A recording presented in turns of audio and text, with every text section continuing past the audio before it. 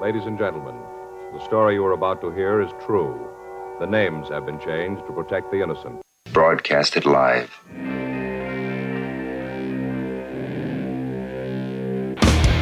Hey! Who wants to have some fun? There are balls coming from all over the place. Left field, center field, right field. See, this is the kind of thing, quite honestly, right now, that makes you want to see the Chicago Cubs team lose. Now, you just saying you want to have fun, or do you really want to have fun? It'll be fun. Will the next person that sees anybody throw anything onto this field, point them out, and get them out of here? You don't live in Cleveland. You live in Cincinnati. You talking to me? You talking to me? That is the farthest thing in the universe from the truth. Hello, everyone, live. It's the Dan Scott Show. And right there is your host, Dan Scott.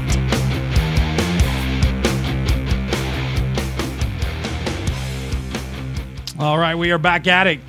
Hey, everybody. Welcome to the show and the 27th episode of the Grumpy Old Broadcasters podcast, all rolled into one. I am your host, Dan Scott. Thank you for joining us. Thank you for continuing to support what we do here on a weekly basis. Good to be with you on WZLA in Abbeville, covering Abbeville and Greenwood and all of those areas. The Godfather continues to be gracious enough to give us the 5 to 6 p.m. hour on Monday afternoons. And, of course, everywhere on the World Wide Web and the podcast, wherever podcasts are found. Grumpy Old Broadcasters is who we are. Tom Van Hoy will be here. Dave Glenn in the second half of our get-together, as always. And I don't know what the weather is like where you are. If the forecast is true, by the time this airs on WZLA in Abbeville and the podcast drops on this Monday afternoon, the weather is supposed to actually start to be pretty nice in some places, maybe sunny in the 60s. As I'm recording it, though, it is a gray, wet, cold day here in the upstate. I was just out in it for an extended period of time getting some home repairs looked at this morning. And I got to tell you, though, remarkably, with all the bad weather we've had over the last 2 weeks, when it came time to open the spring 2021 FCS football season at Paladin Stadium in Greenville, Furman University's opener against Western Carolina, it was sunshine, it was mid-50s, it was like a crisp October football afternoon. It was that great. It really was. And, of course, Furman with a 35-7 win to open the season. First game in 448 days for Furman football. First time in the 115-year history of the football program that Furman has played a game in the month of February after not playing a game in the entire calendar year of 2021. And, man, did they look like they were excited and ready to play. Going to talk about that a little bit. Going to talk some college basketball as well. And we have an official start date now for minor league baseball. The Greenville Drive will be back in 2021. And Tom and I will be playing a minor role, get it, minor, in that minor league baseball season. Quick word about Todaro Pizza. They bring you the podcast version of what we do here, located on Markley Street, just down from Fluor Field, where the Greenville Drive plays, as a matter of fact. I keep telling you, folks, it's a bucket list pizza. If you have never had it, if you're not from the area and you're coming into the upstate of South Carolina, you need to put that on your food to-do list. It is fantastic. Indoor seating is available at the Markley Street location over in Clemson on Sloan Street. They're still doing just takeout and delivery right now. But I can tell you that it's worth it. The pizza's fantastic. The people, the Todaro family, is even better. TodaroPizza.com is the website. Todaro Pizza.com. You can find them on Facebook. You can find them on Twitter. And you need to find them. You need to check them out.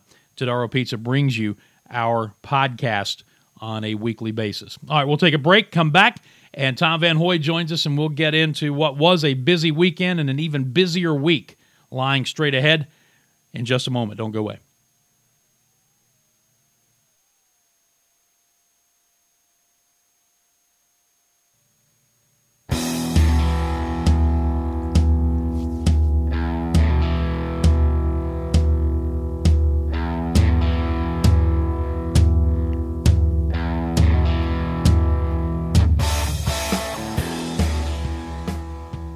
All right, we are back and just getting things cranked up on this edition of the Dan Scott Show, in episode 27, as it were, on the Grumpy Old Broadcasters podcast.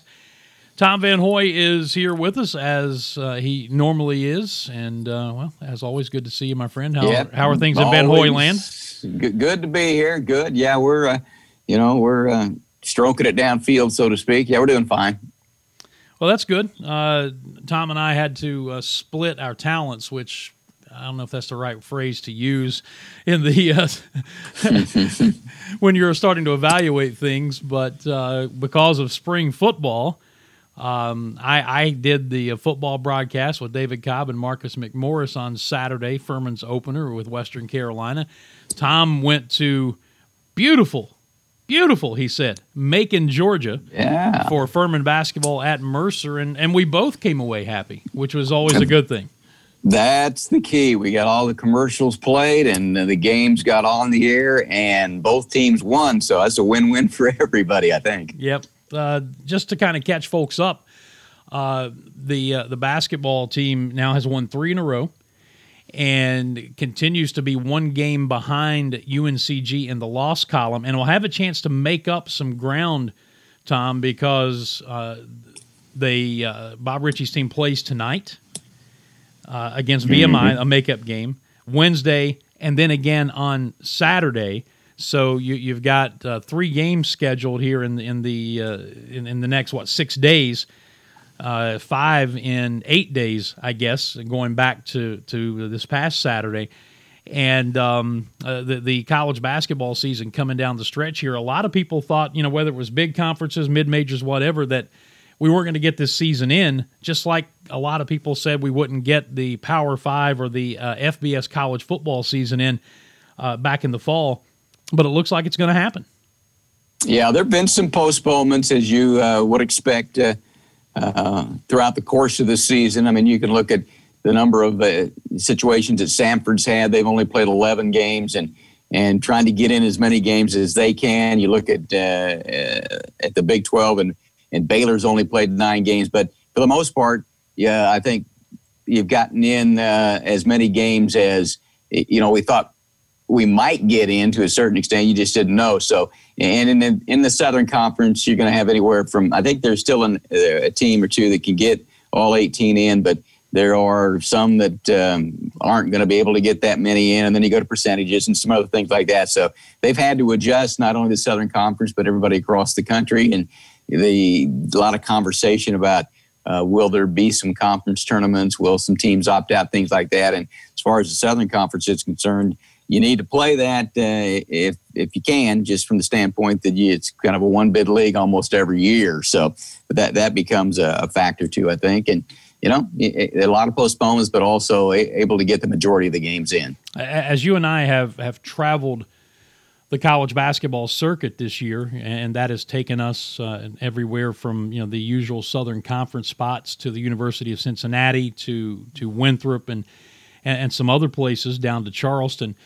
We see varying degrees of fans being allowed in games, varying numbers, and sometimes even in the same state, sometimes even in the same county, sometimes even within the same school, as we saw at Chattanooga. There are some differences. Yeah, what was the atmosphere like at Mercer? It was pretty good. We were talking about it with Coach Ritchie on postgame.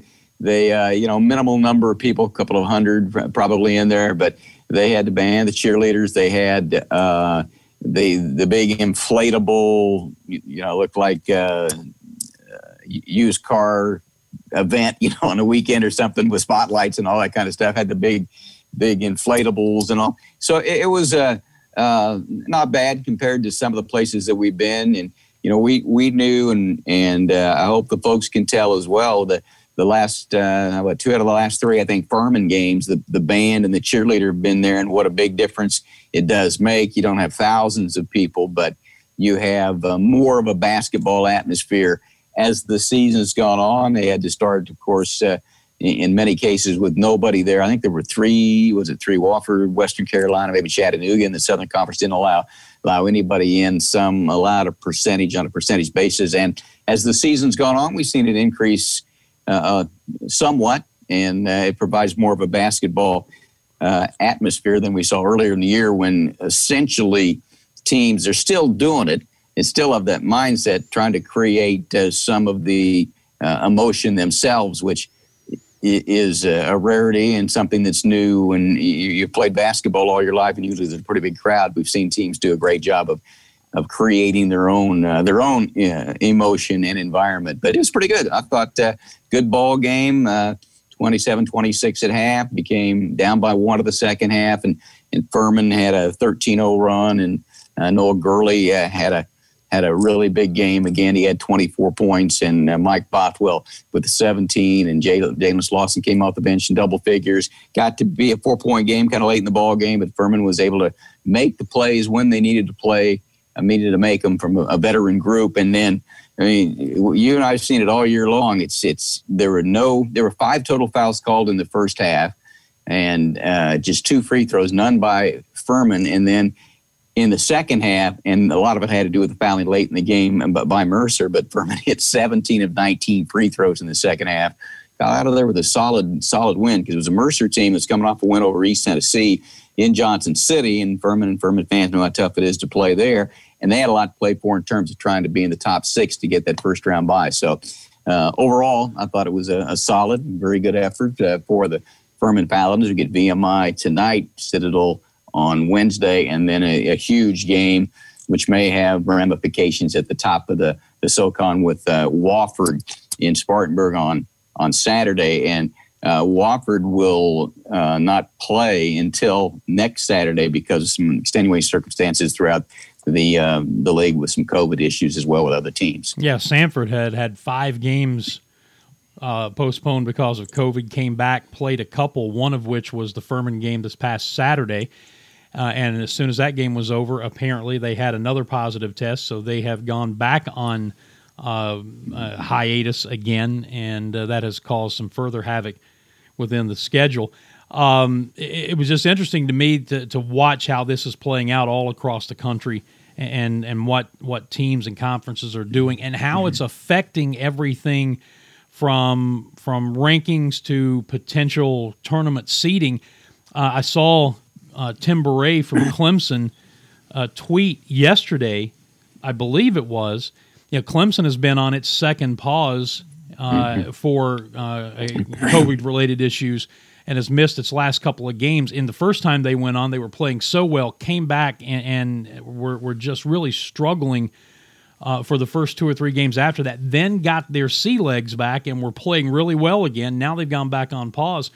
But this season has been so crazy because of all of this stuff, Tom, that the net rankings the NCAA puts out that is now used in helping determine seeding and qualifying for at-large teams and everything else in the NCAA tournament, more so than the RPI. Clemson did not play all last week, missed 2 games, and improved double-digit spots in the net rankings. That's how crazy this season has been.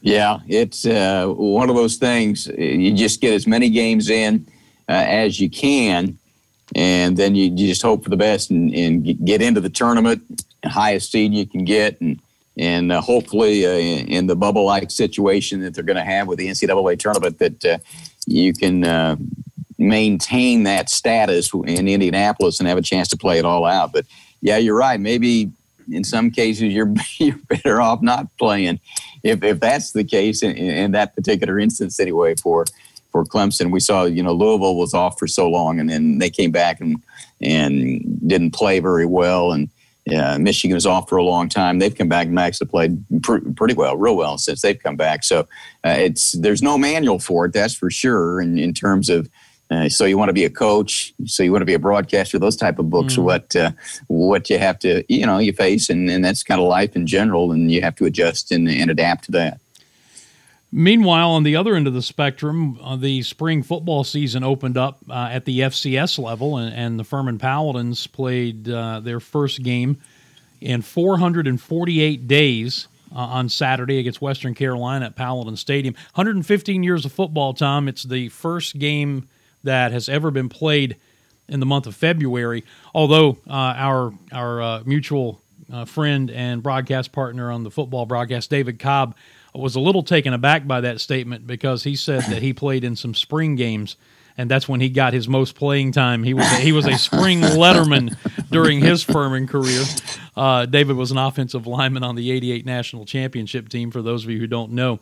But we talked all week long last week in Furman circles and some of the things that we do broadcast-wise, specifically for Furman, about how Clay Hendricks and his staff approached this fall season as if, well, it's important. They were going to be excited about playing. They were not really interested in playing any quote-unquote money games for show, so to speak, in the fall. There was some conversation about that, ultimately decided not to. They wanted to play for a conference championship and have a chance to play for a national championship, and that's where they put all of their focus. And unlike some teams and unlike some programs, which we have heard about and talked a little bit about, who have varying levels of interest in actually playing in the spring, the Paladins, to a man, had said, hey, we are looking forward to it. We're excited. We want to play. And, man, it showed on Saturday as they came out and rolled up 533 yards of total offense in basically 3 quarters. They called off the Dogs in the fourth quarter. 35-7 win held Western Carolina to just 109 yards of total offense, and they didn't cross the 100-yard threshold until their final possession of the game when it was well out of reach. But it was a good day. Had upwards of about 2,000 people. I think max could have had about 2,300 in Paladin Stadium, socially distanced, spread out on both sides. Band was there, cheerleaders were there. So it was a pretty good atmosphere, all things considered. And, man, the team just looked outstanding. Overcame a couple of early turnovers, and after that just steamrolled Western Carolina. Yeah, can you imagine, what'd you say, after 448 days, you want to be on that kickoff team with the emotions that are and the adrenaline that's pumping through all those players? You better keep your head on a swivel on the opening kickoff there. But, yeah, bottom line, when you look at it, Dan, I mean, sometimes stats don't tell the story. 91 plays at 35 and 41 minutes of time of possession. You had 5 drives, touchdown drives of 9, 10, 12, and 17 play. That's impressive performance because you want to talk about being rusty and having not played for a while. And as you said early, made some mistakes, but man, both sides of the football played well and pretty good indication, hopefully, of things to come the rest of the year for Furman. Yeah, Devin Wynn becomes the 13th player in Furman history to rush for over 2,000 yards in his career. And good news for the rest of the Southern Conference, all appearances, he's coming back in the fall to take advantage of that extra COVID year. So the running back stable is going to stay very, very talented and very deep. But they are focused on this spring season, on the road to VMI this next Saturday coming up, and it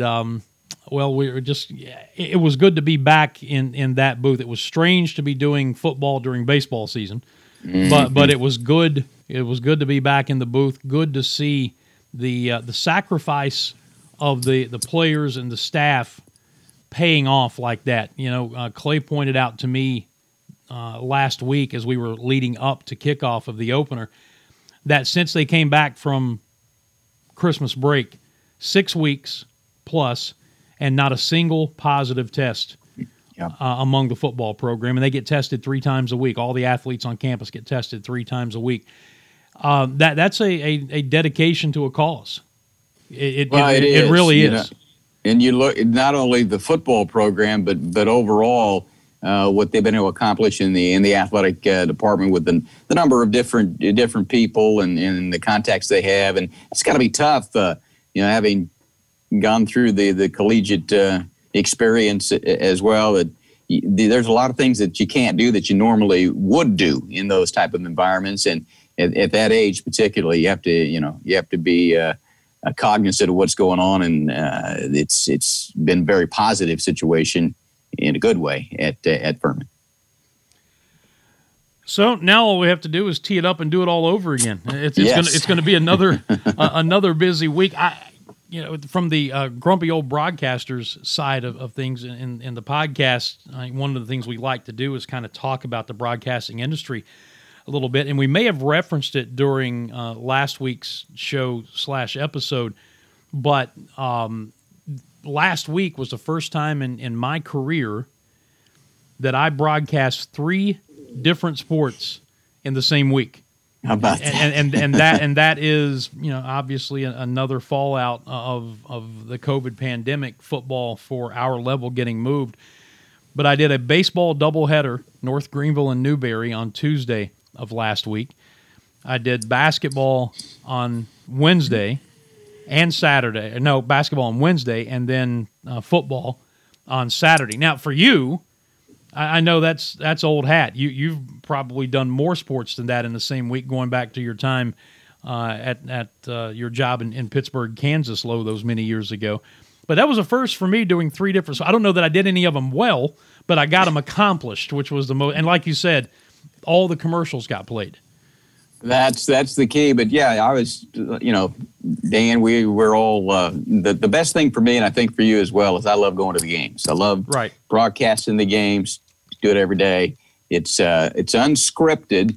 You never know what's going to happen. Now, occasionally those baseball games will go 4 hours and 3 minutes or something like that. There have been a few times we've been at it. 3 hours and 38 minutes for game 1 and 3 hours and 25 minutes for game 2. There you go. But not that I'm counting. No. And, the thing about it is, given the circumstances of what we saw last week, it wasn't bad for you, because there were a couple of days that a little bit iffy in terms of trying to get anything in. So the more games the merrier. And as I said, the great thing that I like about broadcasting games is you never know what's going to happen. I mean, sometimes it's good, sometimes it's bad, and we interview all the coaches, and they put their their livelihood, and they work hard, and assistant coaches and everybody else, and you and I are on to the next game. Whereas that might be a long bus ride home sometimes when we've done some games. And so I did a high school football game in Kansas City one night, and it was a playoff game, semifinal game, big game, huge ramifications. And the team I was broadcasting for got beat in 4 overtimes. And devastating. You're going to think about that the rest of the off season and so forth. And I looked over at my partner, who was a former college defensive coordinator, and incredibly downcast, and you know how that goes. And I said, we're on to the next game. We had a college game the next day, 60 miles down the road. So in that regard, we're able to separate a lot more than some of the coaches that pour everything into trying to find the success. Yeah, and before we go to break, it just leads me to a thought that you and I talked about from I think it was Wednesday night. Terrence Oglesby was in town to do the TV broadcast, and for those of you who may not know, I think most people in the upstate are familiar with that name. He played for Oliver Purnell at Clemson. He went on to play professionally in Europe, and was after his professional career was in coaching for a while. He has decided that he wants to get into the broadcasting end of things, and it is a very, very incredibly sharp, well-spoken young man. And at the early stage of his broadcasting career, is doing a really nice job. The thing that I like about Terrence, and Tom, you and I have seen both ends of the spectrum on this. He's not a guy who walks in and says, this is my resume, I need to be doing the biggest games that I can get. There's these games at this level are beneath me. That's not the attitude he's taken.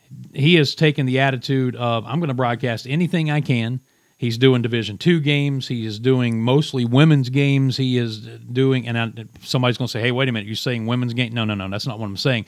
The point is that he is doing everything that he can do, regardless of the level, Division I, Division II, it doesn't matter, and just trying to get better,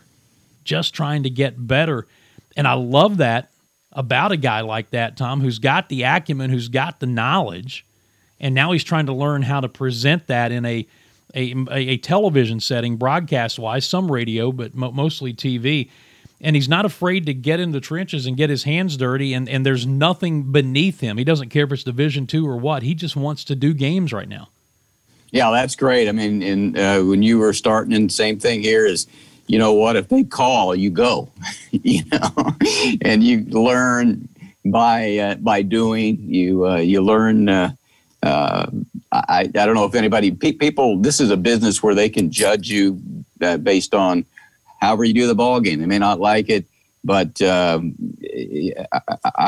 always said that I don't know if I'm any good or not, but I've made every mistake in the history of sports broadcasting because I've done so many games that you hopefully learn from those, and then hopefully you get feedback from people you trust and not necessarily your relatives, because if you get on the air, you're pretty good, right, Dan? Yeah. That's another story for another time. One more thing, just about 60 seconds before we need to take a break. Minor League Baseball finally has an official start date. They announced last week the new leagues, the breakdown for the 120 teams that are making up the new face of Minor League Baseball.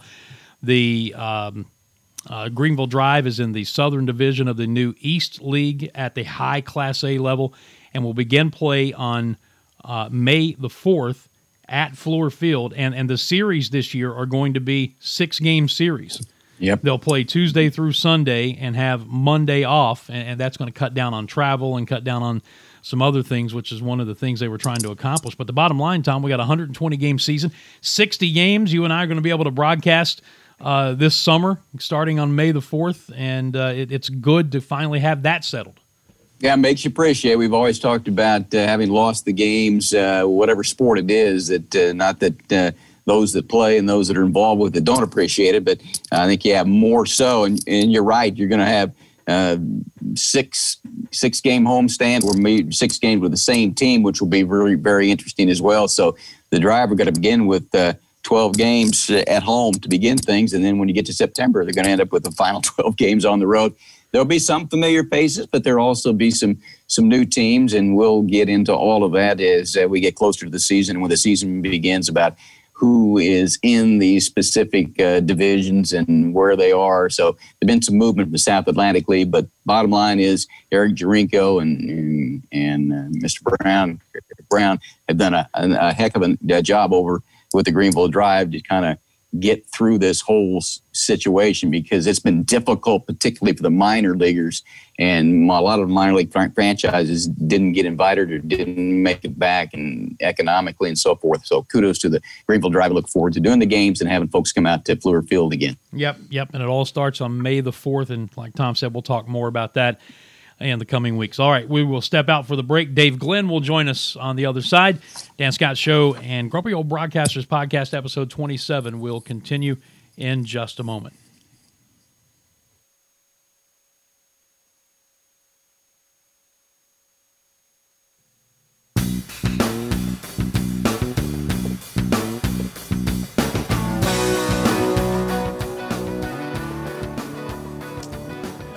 We continue on this latest edition of the Dan Scott Show, WZLA in Abbeville, and episode 27 of the Grumpy Old Broadcasters podcast. We are happy to have you with us here. And normally, and I even mentioned at the top of what we're doing here, that Dave Glenn would be with us here in the second half of the show, because he normally is. And even though he's not here, I'm still going to play his theme music. He had something pop up that was unavoidably detaining him, so Tom and I are just going to do our best to try and fill the void, although I'm not sure that that's possible. But at least in spirit, Dave is here. And Tom will be kind of playing the role of Dave Glenn, at least here at the beginning of things. No pressure there, buddy. I'm a poor man's Dave Glenn. Yeah. No, I tell you what, we're fortunate to be able to have conversation with Dave each week, with his extensive background as far as the ACC is concerned. And, we're going down the stretch as far as college basketball is concerned. And, you look at it up top, Florida State at 9-2. and just beat Pittsburgh. And they're a team that is so good at home. I think it's 23 consecutive games they've won at the Tucker Center there. Virginia at 11-3, Dan, and they got beat 81-60 by Florida State, and then had that tough 66-65 loss at Duke last time out. So Virginia's lost a couple of games back-to-back. And, Mike Young's done a great job there at Virginia Tech. They're 8-3. North Carolina, who really struggled to score against Virginia, I think they had like 7 points in the first 12 or 13 minutes or so, because that'll happen against Virginia, which is why it's so impressive what Florida State was able to do. But then they put 99 on the board against the Louisville team, which we talked a little bit about at the beginning, coming off the COVID pause, and did not play very well. And then Clemson sits in there at 7-5. Syracuse was down by 20 points in the second half and came back and beat Notre Dame 75-67. So it's really interesting now with Duke sitting there in the 8th spot at 8-6, and they're 10-8 overall. And obviously lots of conversation nationally about, will Duke get in? They've won a couple of games here back to back. In fact, they won 3 in a row. And you can talk a little bit about how, and maybe you can reference in your West Virginia background, what's happened with Bob Huggins there when their big 5-star center, Sheboy, decided to opt out. And Coach Huggins at that time, and a lot of people kind of, well, not only say laugh, but really, man, he thought they would be better, spread it out, Culver in the middle, do things like that. Well, Duke had a situation where Jalen Johnson left and decided to opt out and go ahead and concentrate on his pro career. Since that, they've played pretty well. Yeah, they have been a better basketball team without Jalen Johnson. There was a lot written about that decision when it came down, week and a half ago, whenever it was, and he decided to opt out. It's not been the smooth transition into what was going to be a one-and-done year in the college basketball world for him anyway. But now the questions that have arisen, well, what will NBA executives take out of this? Because it's a guy who was going to have that 1 year of college basketball on his resume for NBA executives to really critique. I mean, he's a super talented kid, so I'm assuming he's still going to get drafted very high. But you bail on your team, and that is what your resume says right now. And this is why I wouldn't be successful as a major sports executive. I see that move from that kid, and there's almost nothing anybody can tell me that's going to make me draft him. You'd have to go a long way to change my mind before I would draft a kid after seeing that move and him walking away from his teammates. And they're not being extenuating circumstances that kind of legitimize the move. From everything I've read, he just wasn't happy. It wasn't working. And I'm just, basically, sayonara, see you later. Well, there are two things there, Dan. First of all, you would never be in that position. Right. Because, and I'm not just the NBA, but you look around professional baseball and you look at the NFL, and if you can play and you can help the team, and we'll work around all the other extenuating circumstances. He's going to get drafted. I'm just saying that there are some executives, I think, who will probably take a pass on him now, and I say good for them. Yeah. Well, and the other thing, too, is, and you read, and those kids at that level, and they have people around them, I don't know, their camp or whatever the term you want, entourage, that are always talking to them about this and about that. And I think it would be, outside looking in, you see at the major college conferences with all these kids that have the ideas and the opportunity to go to the NBA. And are you going to do what your coach tells you? And we got somebody in your ear telling you, you need to shoot more, you need to do that. I think that would be really a pretty difficult situation for a head coach to be able to handle all of that, particularly if you have a lot of guys like Kentucky and sometimes Duke with a lot of one and dones that think they're going to go on to the next level. And then you have some guys come in that are projected to be one and dones, and then all of a sudden they decide, well, maybe I need to stay a little bit. And so I think when you start talking about that, and you're going to get the best players you can to your program to win as many games as you can and get the highest level, that's got to be a major juggling act for a lot of these head coaches. Yeah, meantime, we mentioned earlier that Clemson has not played and yet moved up multiple spots in the net rankings. So at that level, the most of the Power 5 conferences have 2 weeks of regular season play to go before the conference tournaments. The mid majors, by and large, this is the final week of the regular season, and then the conference tournaments will be the following week. And so we're going to start to get some clarity on what a field of, I guess, 68 particularly is going to look like, and played all within the confines of the greater Indianapolis area in the state of Indiana. It's going to be a much different tournament, but as Dave has pointed out several times over the last few weeks in our broadcasts, our podcasts and get-togethers, Tom, NCAA has to have a tournament. They can't go without a tournament. Again, there's just simply too much money at stake, and people will scoff and get on their high horse and talk about making decisions like this based on finances. Well, some decisions have to be based on finances, and this is one of them. Well, and you've seen around the country that there are, I don't know if a lot, but there at least have been some that have dropped sports basically because they don't have the revenue that is coming in that regard from the basketball tournament and how much money that provides teams at the highest level, and other aspects there in terms of revenue with tickets and marketing and all that kind of stuff. But yeah, I think last year, Dan, when you and I were doing a little Furman baseball, and then you're getting ready for the SoCon basketball tournament had already been played, and as you mentioned a moment ago, some of the lower level, to a certain extent, if you want to call it that, go ahead and get their tournaments out of the way, and then you'll have the ACC or the SEC or the Big 12. They'll play a week later. We saw, I think it was Clemson was warming up and at the ACC tournament and said, hey, it's over, guys. So, and I think at that time, we really didn't know a whole lot about what the situation was in terms of the virus and the ramifications of that, but being proactive in that regard. I don't think any of us, me anyway, thought we'd be sitting here today about a year later still talking about the possibility or at least having a bubble situation in terms of playing the tournament. So and then you get into the whole situation of teams at the ACC or the Big 12 and that level, how many teams are going to get in.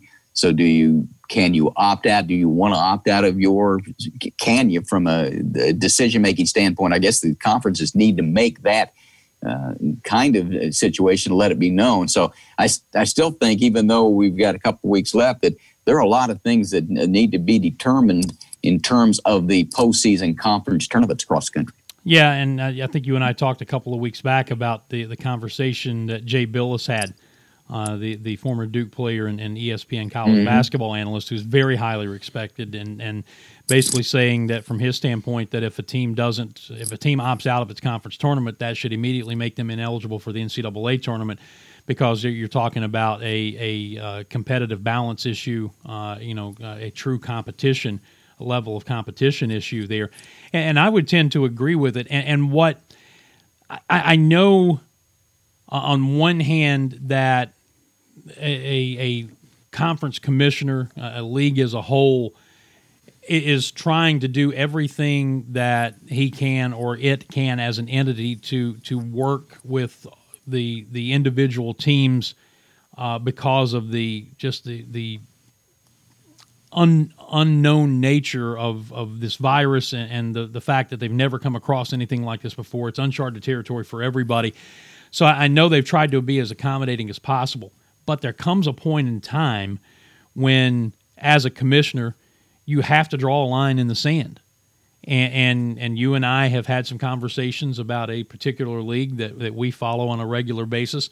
And now it's going to be interesting to see what some of those upper level commissioners do, what some of those leagues do, if teams say, hey, we're not going to play in the tournament because we think that we can get into the you're not going to play the conference tournament because we think we can get into the big tournament based on our resume as it stands now, and we don't want to, go into a bubble and bring all these and that's the excuse they're putting up. We don't want to bring 10 teams, 12 teams, 15 teams into one location and all these other people coming in here and putting, our players at risk and our coaches and support staff and everybody at risk. But if the leagues have the same protocols, everybody in the ACC has to follow the same protocol, then what's the big idea? I mean, what's the big deal? I agree with Jay Billis. You have some teams that would like to do this simply from a competitive balance standpoint. And the point that he made, I believe it was he that made this point, that if, let's say, Gonzaga, which is not a Power 5 school, but it is the number one team in the country or has been for a good part of the year, Gonzaga decides not to play in its conference tournament and somebody else wins and gets the automatic bid, that is going to knock somebody else from another conference out of the tournament who would have gotten in had Gonzaga played its conference tournament, won, and gotten the automatic bid. And that's the competition issue that Jay Billis is talking about, and I think it's a very good point. Yeah, I do too. And then let's go back and examine scheduling down the stretch for these conferences around the country. Most teams are not going to get all of the regularly scheduled conference games in. 18 games scheduled in the Southern Conference. I think maybe one may get that many in.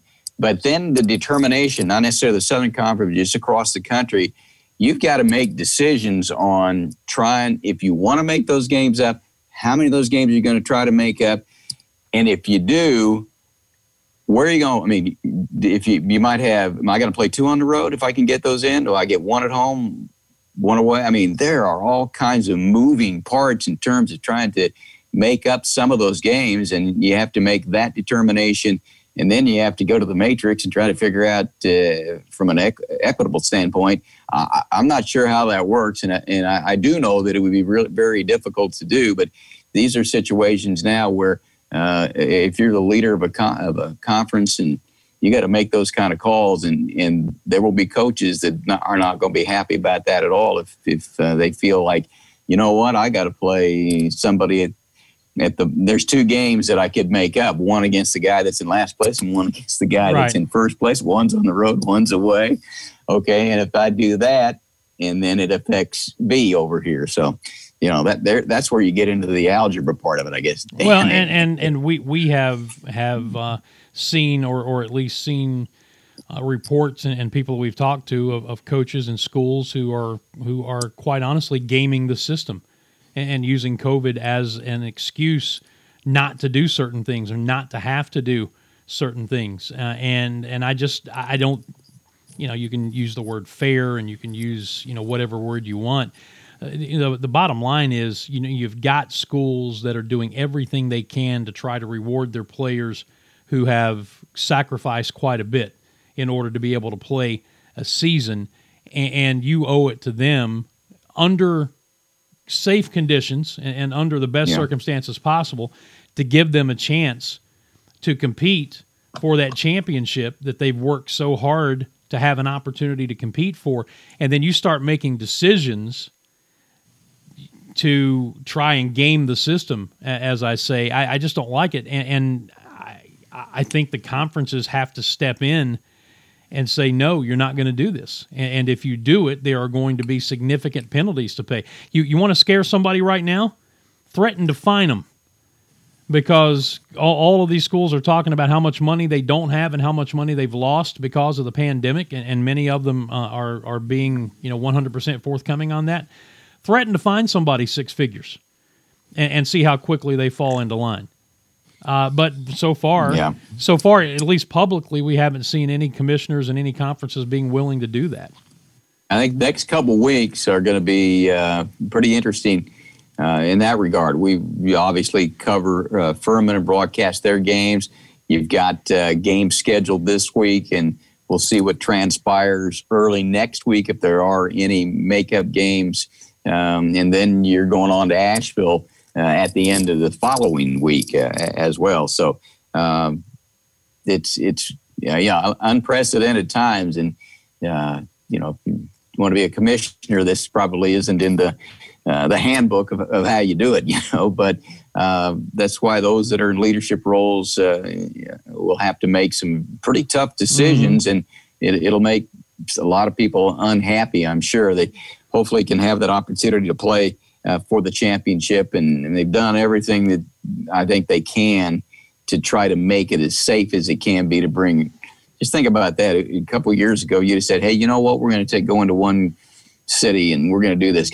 Every year, there's a bunch of guys that I go to pick a site in the South, and we meet up there, and it turns out to be 15, 20 guys from around the country that love basketball and go watch an NCAA regional tournament game. Who would have thought that would be broken up and it would come into the situation? So a lot of things and a lot of decisions that a lot of folks didn't think they were going to have to make have made those to see if there's an opportunity to even complete that. And then who knows when they get into Indianapolis if something goes on there, what might happen. And so a lot of moving parts. Look, I know it's easy for me to sit here and say what I just said. I understand that. You can call it armchair quarterback, you can call it whatever you want.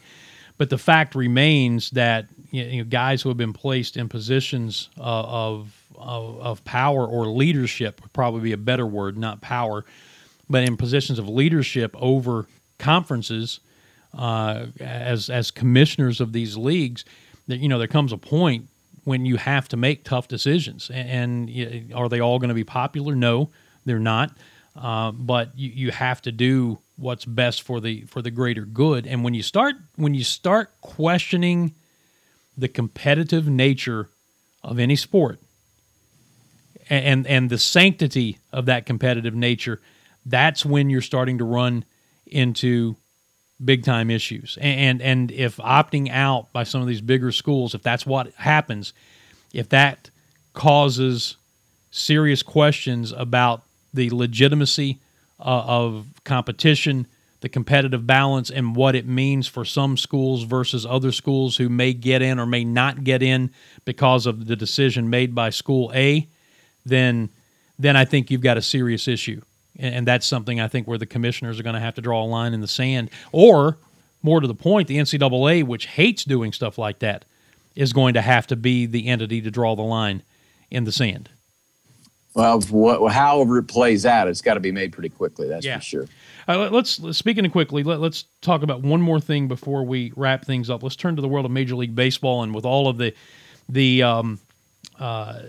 financial issues that coming off of playing a 60-game season and no fans, no ticket sales a year ago, and the uncertainty of what baseball is going to look like beyond 2021 because the collective bargaining agreement has expired. The San Diego Padres continue to spend money like it's going out of style. I mean, they really, really reloaded their team in the offseason.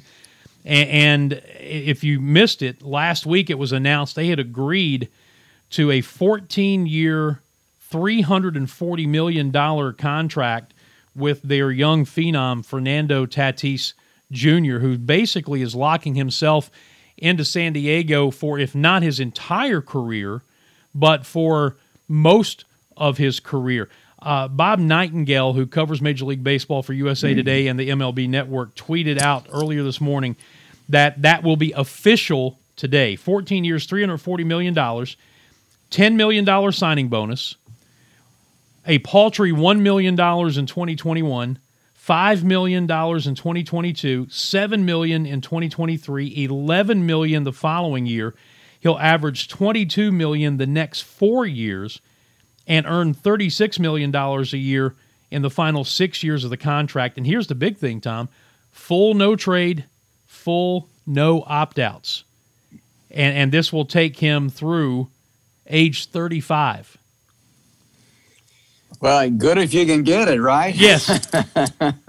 Yeah, that's at least he plays every day and he doesn't pitch every fifth day, right? What is it? Mike Trout, is he the leader in the clubhouse at like $426 million? We talked about this before, and I think back in the day, you had Brian Jordan on your show, and he played both football and baseball, and I think he told us he liked football better, but baseball, the money was guaranteed, and even though it's a tough, hard sport, you're not getting hit all the time like you are in football. So San Diego want to make a run at the Los Angeles Dodgers, no question about that. But you're seeing that end, and then you flip it to the other end, and you got to make up some parts of the team from a monetary standpoint. In a lot of conversations from a lot of the veteran players, that many of these teams could have a veteran player, could have a guy that's really versatile, can do a lot of things, that has put in his time, been successful at different levels, and they'll opt to go a younger, cheaper way. And so I think there depends on what organization and the approach you want to take. And a lot of that conversation will be about all the money that Major League Baseball says they lost last year.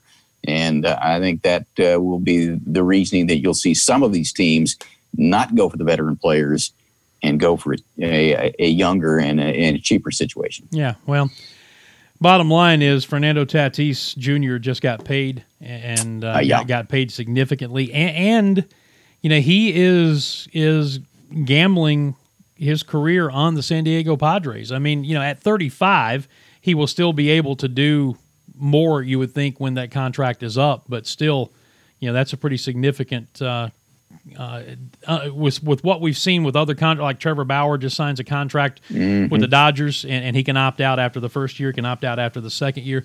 Fernando Tatis says no trades, no opt-outs. We're just going to go ahead and cast our lot with the San Diego Padres and see what happens. Well, they show me the money, right? Yeah, and they did. From the movie, yeah, and they did.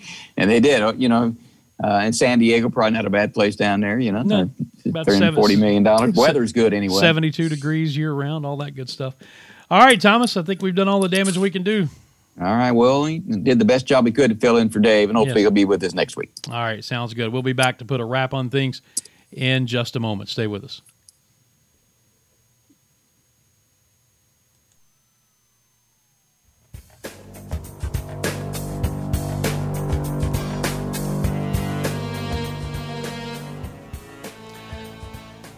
Well, thank you for spending some time with us here on this latest edition of the show and the podcast. We really appreciate the support we continue to get. And next week, we'll be telling you about a couple of brand new sponsors we're adding to the podcast exclusive side of things. But I'll go ahead and tell you who they are now. I want to welcome the Hall of Fame Sports Grill on Wade Hampton Boulevard in Greenville, and my good friend Dr. Brian Dooley, chiropractor extraordinaire in the city of Pickens, South Carolina. Both of those folks will be joining us next week on the podcast only, and you'll be hearing about them. Listen, we will be back with you next time. Thank you for your attention again. I'll remind you that the podcast is brought to you by our friends at Todaro Pizza on Markley Street in downtown Greenville, and you can find out more about them, TodaroPizza.com, TODARO Pizza.com. That's their website. Thank John and his staff for supporting us. Thank you. Share the podcast. Continue to support the Godfather, Benji Greason at WZLA in Abbeville. And we will talk to you again next week. Until then, I'm Dan Scott saying God bless you and so long, everybody.